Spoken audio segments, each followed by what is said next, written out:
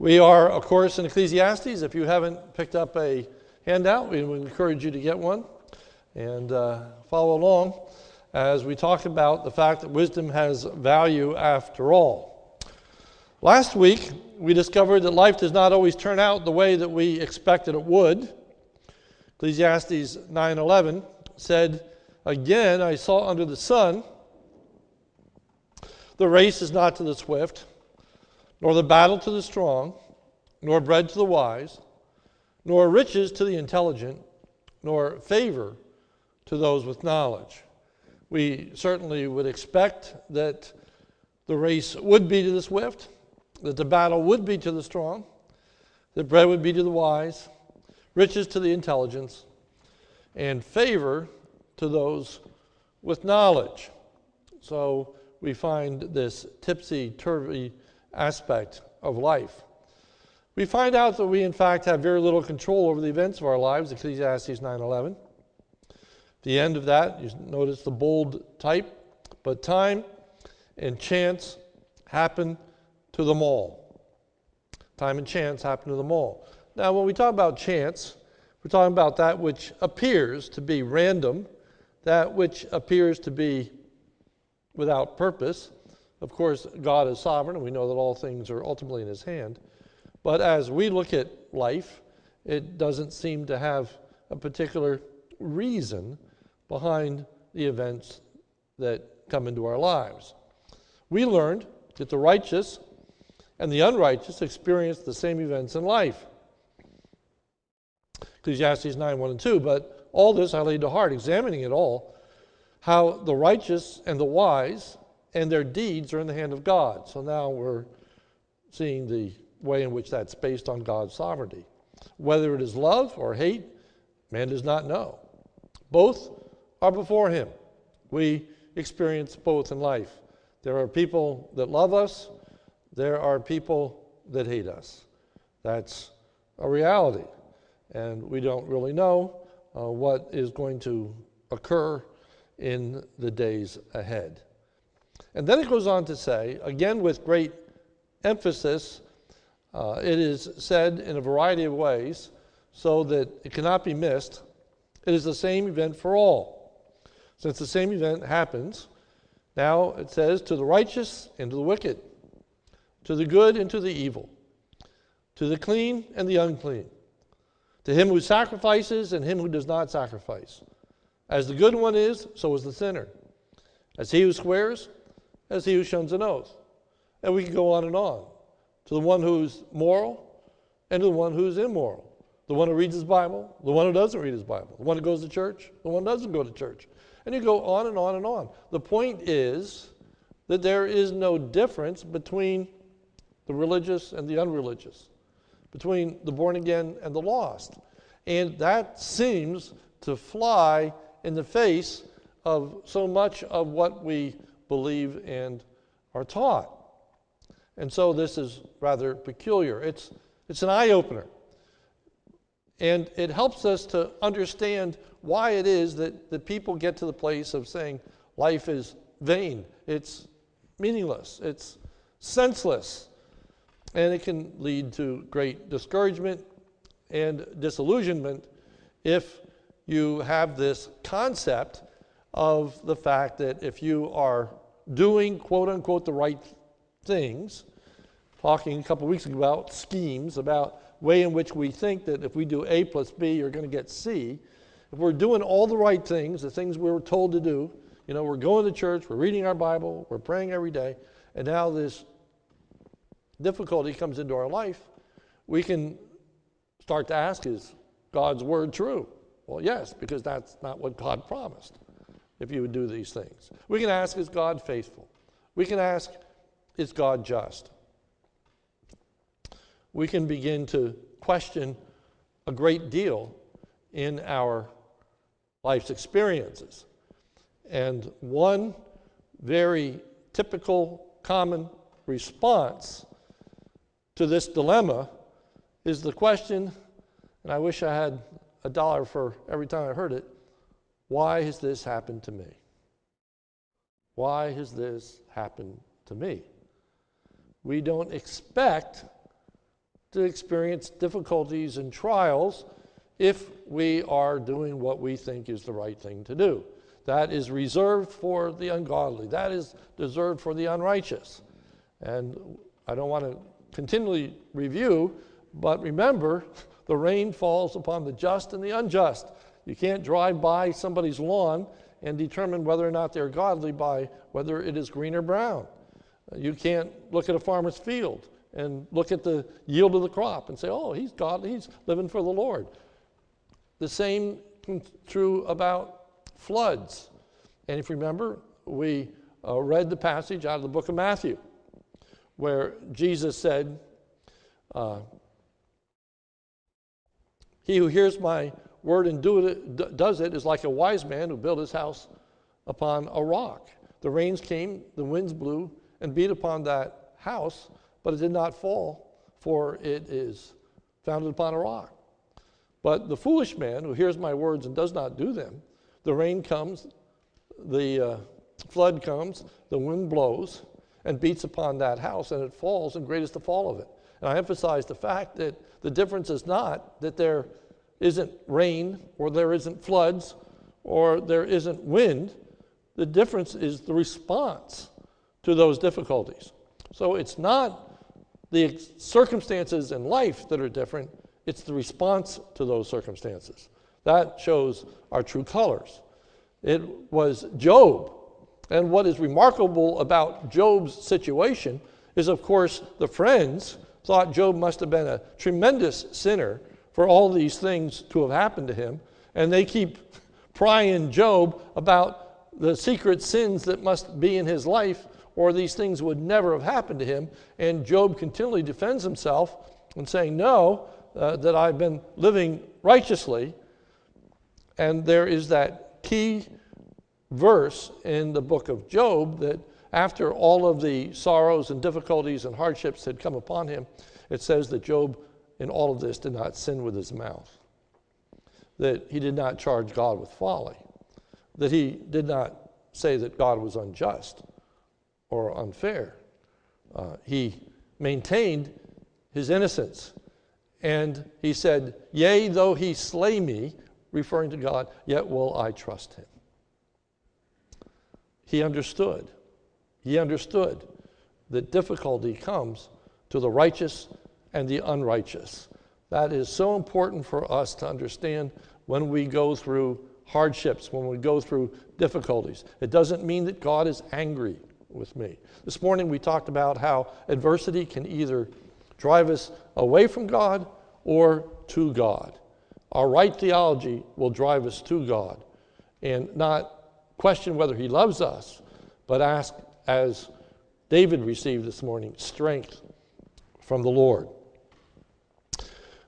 Thirdly, we learned that the righteous, I already said that, experience the same events in life. Fourth, one reason that the same events happen to all is due to the time of life that we are in. In Ecclesiastes 9:11, it says, again, I saw under the sun, the race is not to the swift, nor the battle to the strong, nor bread to the wise, nor riches to the intelligent, nor favor to those with knowledge. And then it says, but time and chance happen to them all. I just talked about chance. Now we'll talk about time. Time. As Ecclesiastes is using the word time, we might use the word season, even as the King James uses the word season. For everything there is a season, if you look at Ecclesiastes 3:1. And a time for every matter under heaven. A time to be born, a time to die. You see, that is experienced by the righteous and the unrighteous. We're all born, we all die. And there is an appropriate time for that. The scripture gives us 80 years and 10. That's how long we can expect to live, but that's not a promise. There's no guarantee. Some die much younger, some die much older. But there is a season. There is a time in which people have a tendency to be born and a tendency to die. To be born. The average pregnancy is 9 months. But some people are a week or two late. Some are sometimes a month early. But there's a general time to be born, a general time to die. Ecclesiastes 3:2, a time to be born, a time to die, a time to plant, a time to pluck up what is planted, a time to kill, a time to heal, a time to break down, a time to build up, a time to weep, and a time to laugh, a time to mourn, and a time to dance. We all experience those things in our daily experience, that there are occasions in which we are laughing, and perhaps in just a brief period of time, we find ourselves weeping. And the scripture teaches us that we need to be sensitive to people in the experience that they are in. We are to laugh with those that laugh. We are to weep with those that weep. For, you see, there is no difference in the reason for the laughter or the weeping. It isn't as though the weeping person needs to be rebuked, or that the person who's laughing needs to be rebuked. That if you're going to be a godly Christian, you're always going to be somber, and you're always going to be reserved, and you're never going to do anything wacky or have fun. Nor the idea that if you're a Christian, you're never going to weep. You're never going to have any sorrow. You always have a smile on your face. And you've heard those kinds of things. That if you're a Christian, then it's wrong for you to weep or to be unhappy. Well, there's a time to weep. There's an appropriate time to weep. There's an appropriate time to laugh. A time to cast away stones, a time to gather stones together, a time to embrace, a time to refrain from embracing, a time to seek, and a time to lose, a time to keep, a time to cast away, a time to tear, a time to sow, a time to keep silence, a time to speak, a time to love, a time of hate, a time of war, and a time of peace. And as I said, there are these recurring themes that occur in Ecclesiastes. And I liken them to an onion, and you're peeling it away. And these things that are said in kernel form are repeated, and the nuance continues to grow, until we're going to get to chapter 11 and chapter 12, and it's all about the difference between the young and the old. Remember now, the Lord, the days of thy youth, before the evil days come.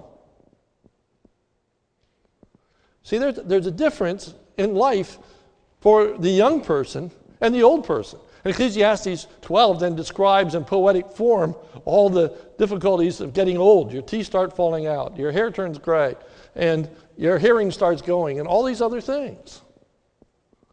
So the particular time in life that we are in is going to dictate our experiences.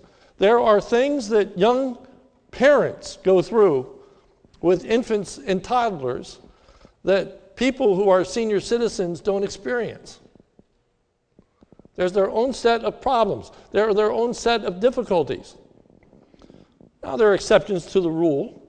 That's what we already addressed, that it's not always the race to the swift, et cetera, et cetera. There's always exceptions to the rule.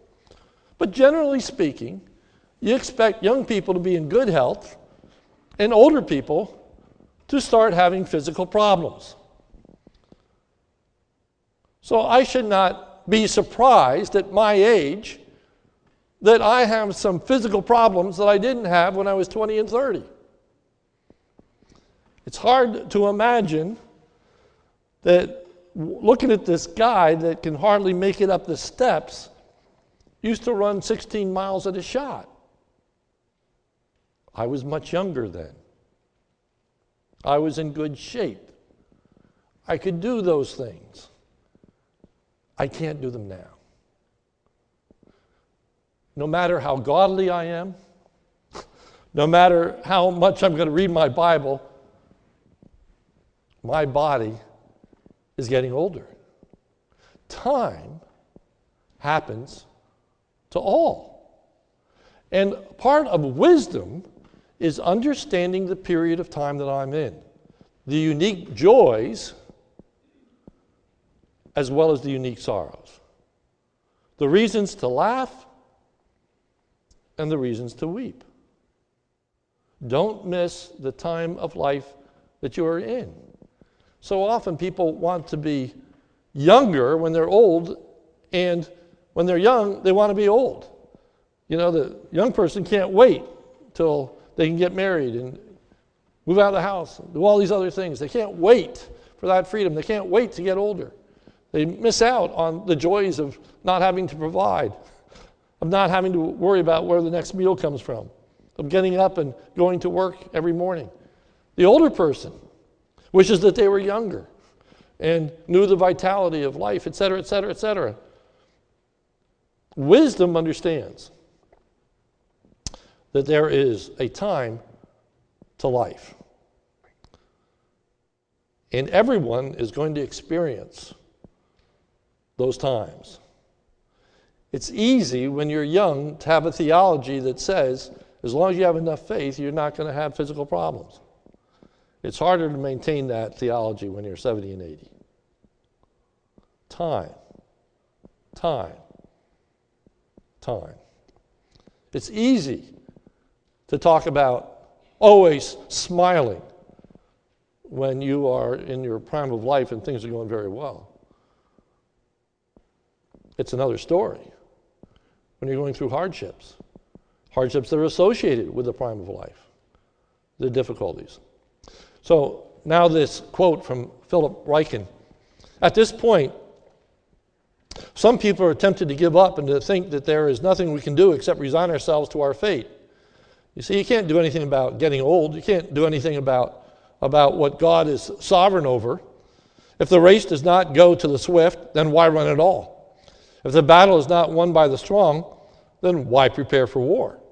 If getting smart will not get you more money, then why bother to develop your mind? Since it all comes down to chance anyway, fatalism might appear to be the only honest option. The preacher gives a different response. He commends the relative value of earthly wisdom, telling us to live wisely. The preacher does this first by giving us the example of someone wise, Ecclesiastes 9:13-15, and then by comparing wisdom to several less advantageous alternatives, Ecclesiastes 9:16-18. And we can add to this by making our own application of wisdom to daily life, wisdom exemplified, wisdom prioritized, and wisdom applied. I thought that was a nice, helpful summary. So now as we unfold Ecclesiastes chapter 9, starting in verse 13, we begin by looking at wisdom exemplified. Wisdom can overcome great odds. Wisdom is extremely advantageous. Ecclesiastes 9:14, there was a little city. There was a city that was lacking in defenses. It's described in a number of ways. First, there was a little city, meaning that it had not much resource. Secondly, there was a little city with few men in it. All right?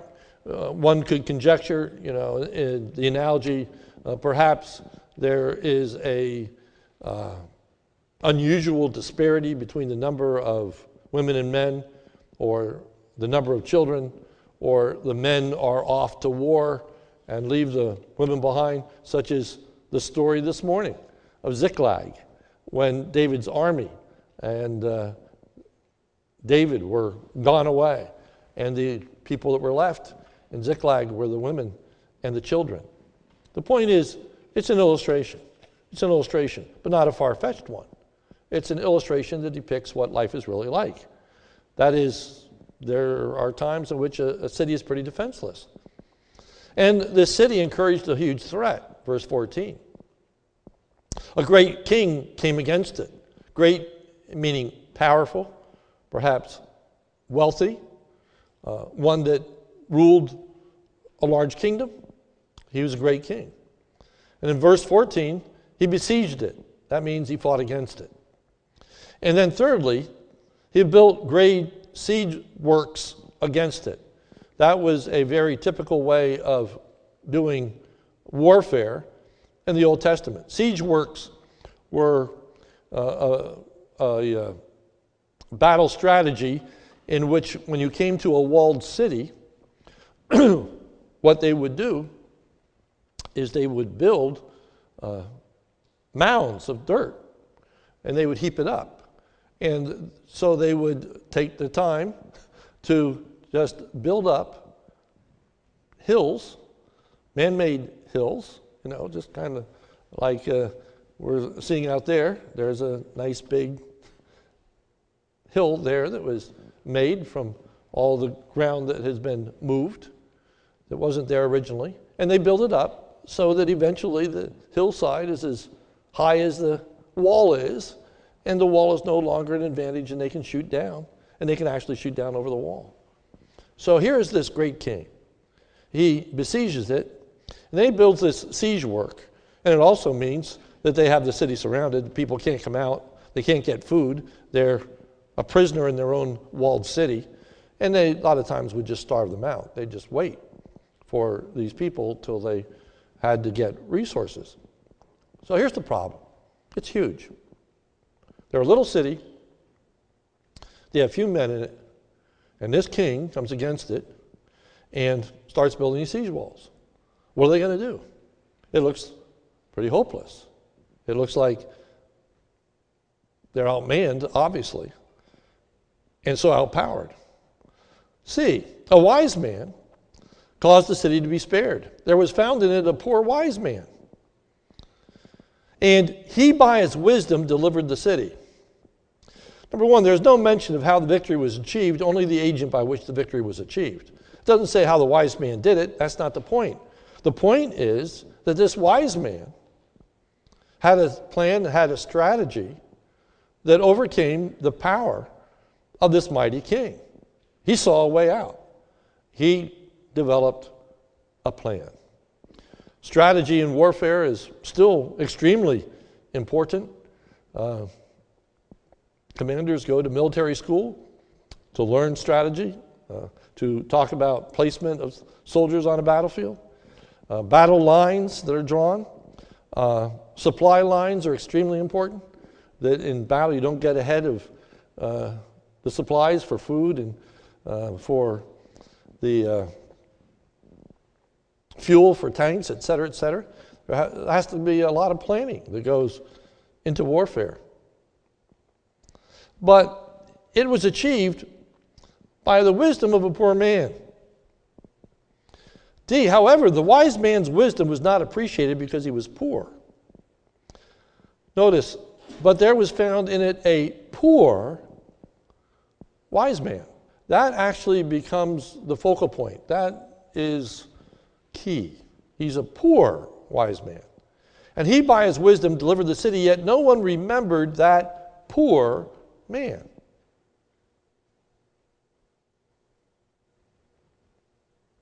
He was wise, but he was poor. Now, notice how that fits the context, Ecclesiastes 9:11. Again, I saw under the sun that the race is not to the swift, nor the battle to the strong. Notice the analogy here. This king is coming, he's strong, he's powerful, but the battle's not always to the strong. Nor bread to the wise, nor riches to the intelligent. The thought is that if you are going to be wise, you're going to be rich. But this man's wisdom was despised, even though it was effective, even though it brought deliverance. People failed to see the value because solely he was poor. It didn't fit the paradigm. It didn't fit the expectation. People thought, if you're really wise, you're rich. And if you're poor, it's because you're stupid. Well, application. All too often, still, people associate wisdom with riches. There is a tendency still today to think that if a person is extremely rich, therefore they're going to be a good leader. The more money they have, the more successful they are, then obviously they're the best person to lead. Ipso facto, they wouldn't be rich if they weren't wise. is the thought.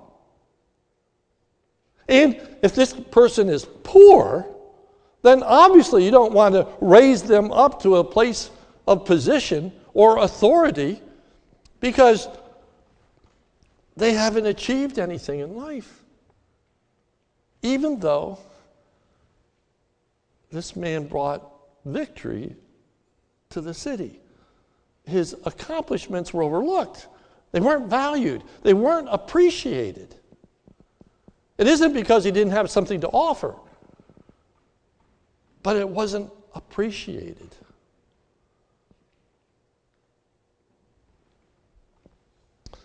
Two, wisdom prioritized. Wisdom is better than the alternative. Key word in this section is better.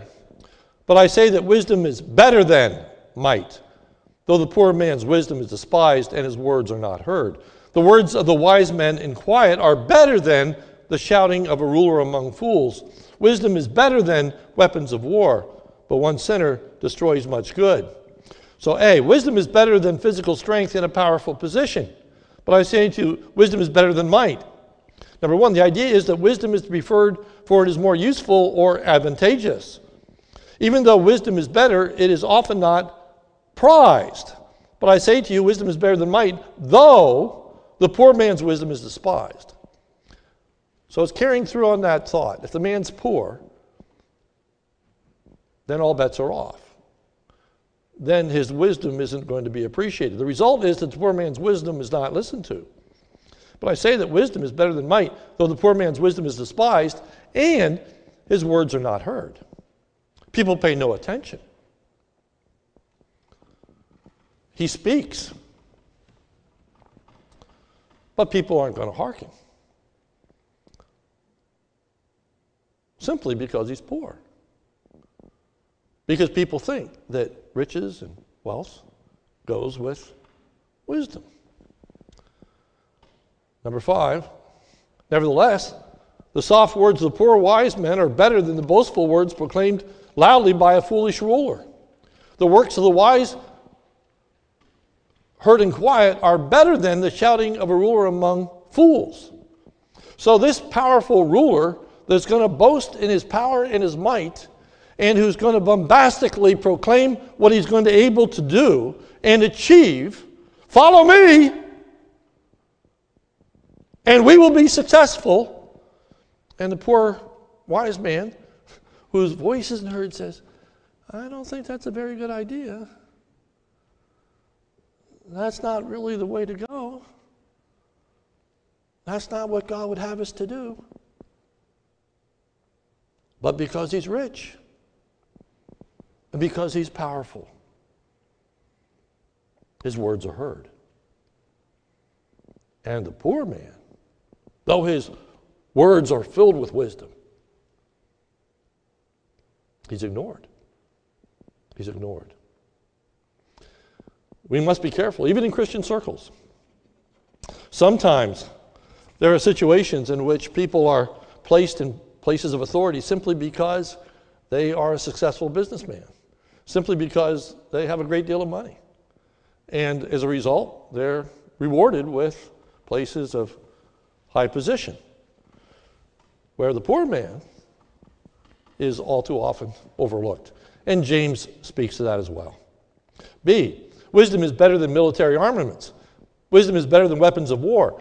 This is just a continuation of the analogy that was given earlier about the powerful king coming against a little city. Wisdom can be a great deterrent to war. Sometimes diplomacy is better than armament. Wisdom can be a great advantage in war. We talked about strategy. Wisdom spares, whereas foolishness can do more damage than weapons of mass destruction. Wisdom is better than weapons of war, but one sinner destroys much good. One person can do great harm in destroying peace. That is true in any kind of a setting. Okay, one person can overthrow the apple cart. That's true in a church. That's true in a school board. That's true in politics. That's true in any gathering. any gathering, all it takes is one person to do great harm. You would think that that's incongruous.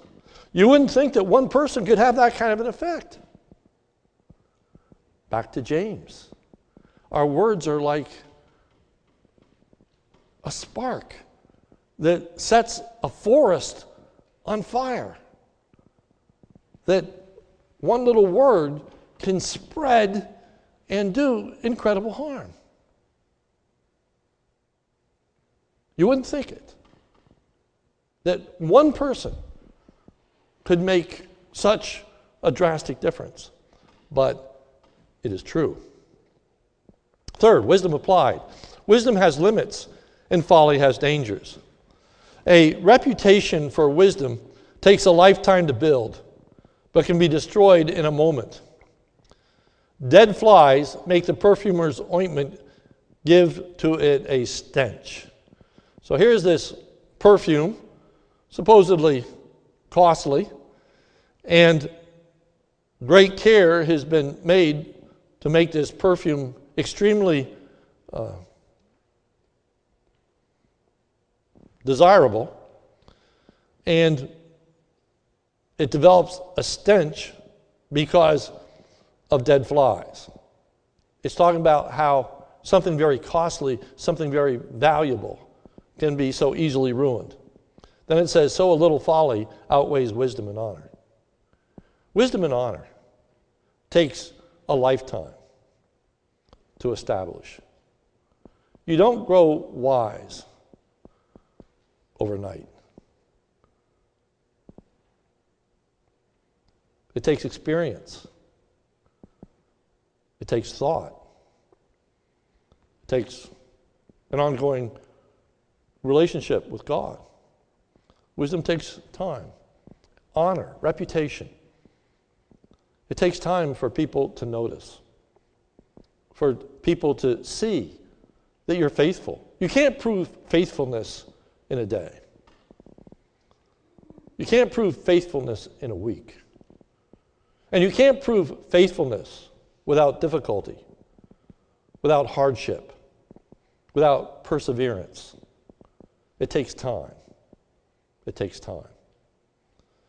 And a person can give themselves diligently for years and build up a reputation, be known as a person of wisdom, to be known as an honorable person, a person who's held in good reputation, a person who's looked up to, a person who is admired, a person who is respected.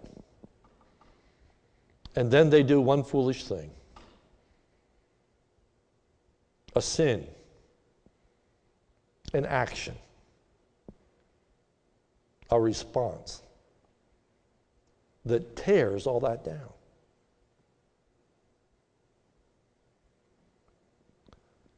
All the weight of years going up in smoke because of one action, one day, one decision that just totally undermines that wisdom and that honor and that reputation.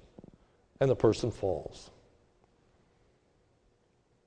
That's how important wisdom is. And that's how destructive foolishness can be. So you see, there's a great advantage to wisdom in this topsy-turvy world, of which it seems as though the same event happens to all. And yet, wisdom makes a difference. B, wisdom leads a person down a right path, whereas foolishness leads a person astray. Verse 2, a wise man's heart inclines him to the right, but a fool's heart to the left. Actions speak louder than words. Even when the fool walks on the road, he lacks sense, and he says to everyone that he's a fool.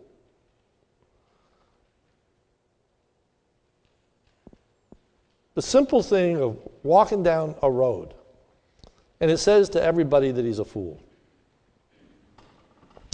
I had a fella, and I would say that he's a friend in the loosest sense of that word. We were acquaintances, and we would hang out together every once in a while. But he was really nutty. And he used to like to do a lot of things just kind of to show off and to impress. And usually they were pretty foolish and stupid. And, for example, in science class, we'd have Bunsen burners, and, there'd be gas on the jets on the lab tables. Well, he'd take a hose and he would suck a whole lot of gas into his mouth. And then he'd light a match and breathe out and become this human fire torch. Just blow it out, and everybody'd be, wow, and stuff. And one day I had, as you may know, I had an Austin Healey convertible, and those things sit really, really low on the ground, and it's a very small car. And I was driving on 422 bypass with the top down, and he was sitting in the passenger seat, and he leaned over the car door because the window's down and the top's off, and so he's up on the seat leaning over the car, holding on to the side, and had a spoon in his hand, and he was dragging the spoon along the ground to watch the sparks fly. And, the sparks are flying as I'm driving 60 miles an hour, and I'm saying to him, "What are you doing? Get in here. Sit down." I didn't want the guy falling out and on his head. Anybody who would drive by knew that he was a nut. No sign had to be posted. You didn't have to wear a great badge. All you had to do was just observe his behavior, and you knew the kind of person that he was. You weren't going to entrust your life to him.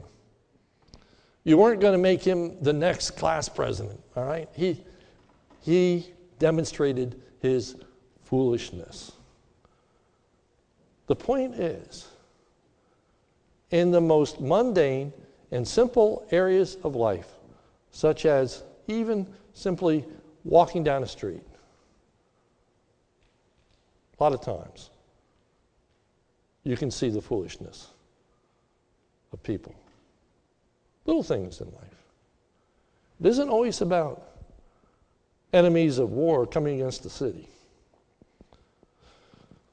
but this declining to the right hand or to the left. So the conclusion. Time and chance happen to all.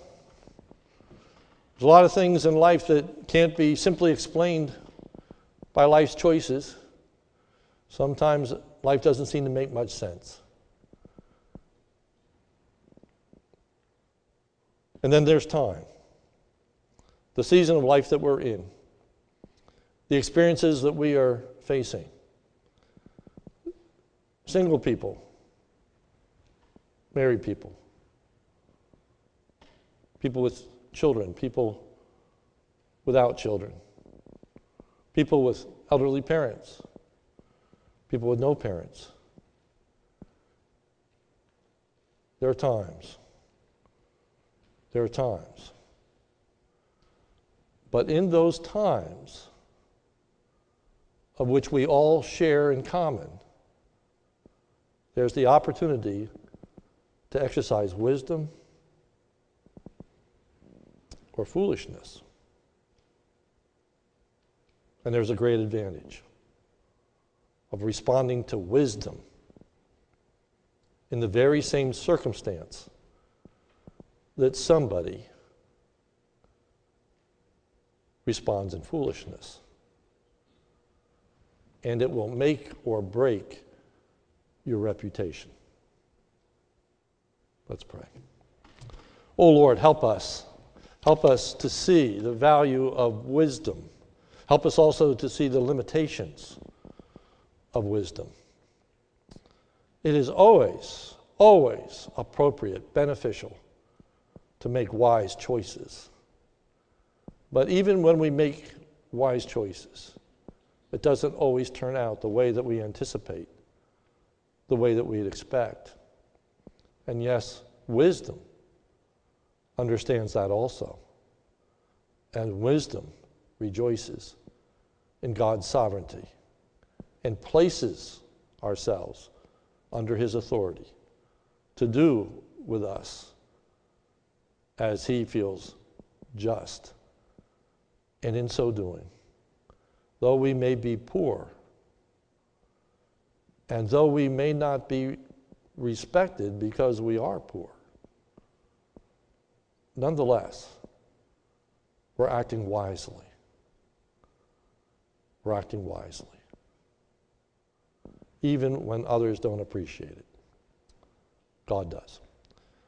Bless us, we pray. In Jesus' name, amen.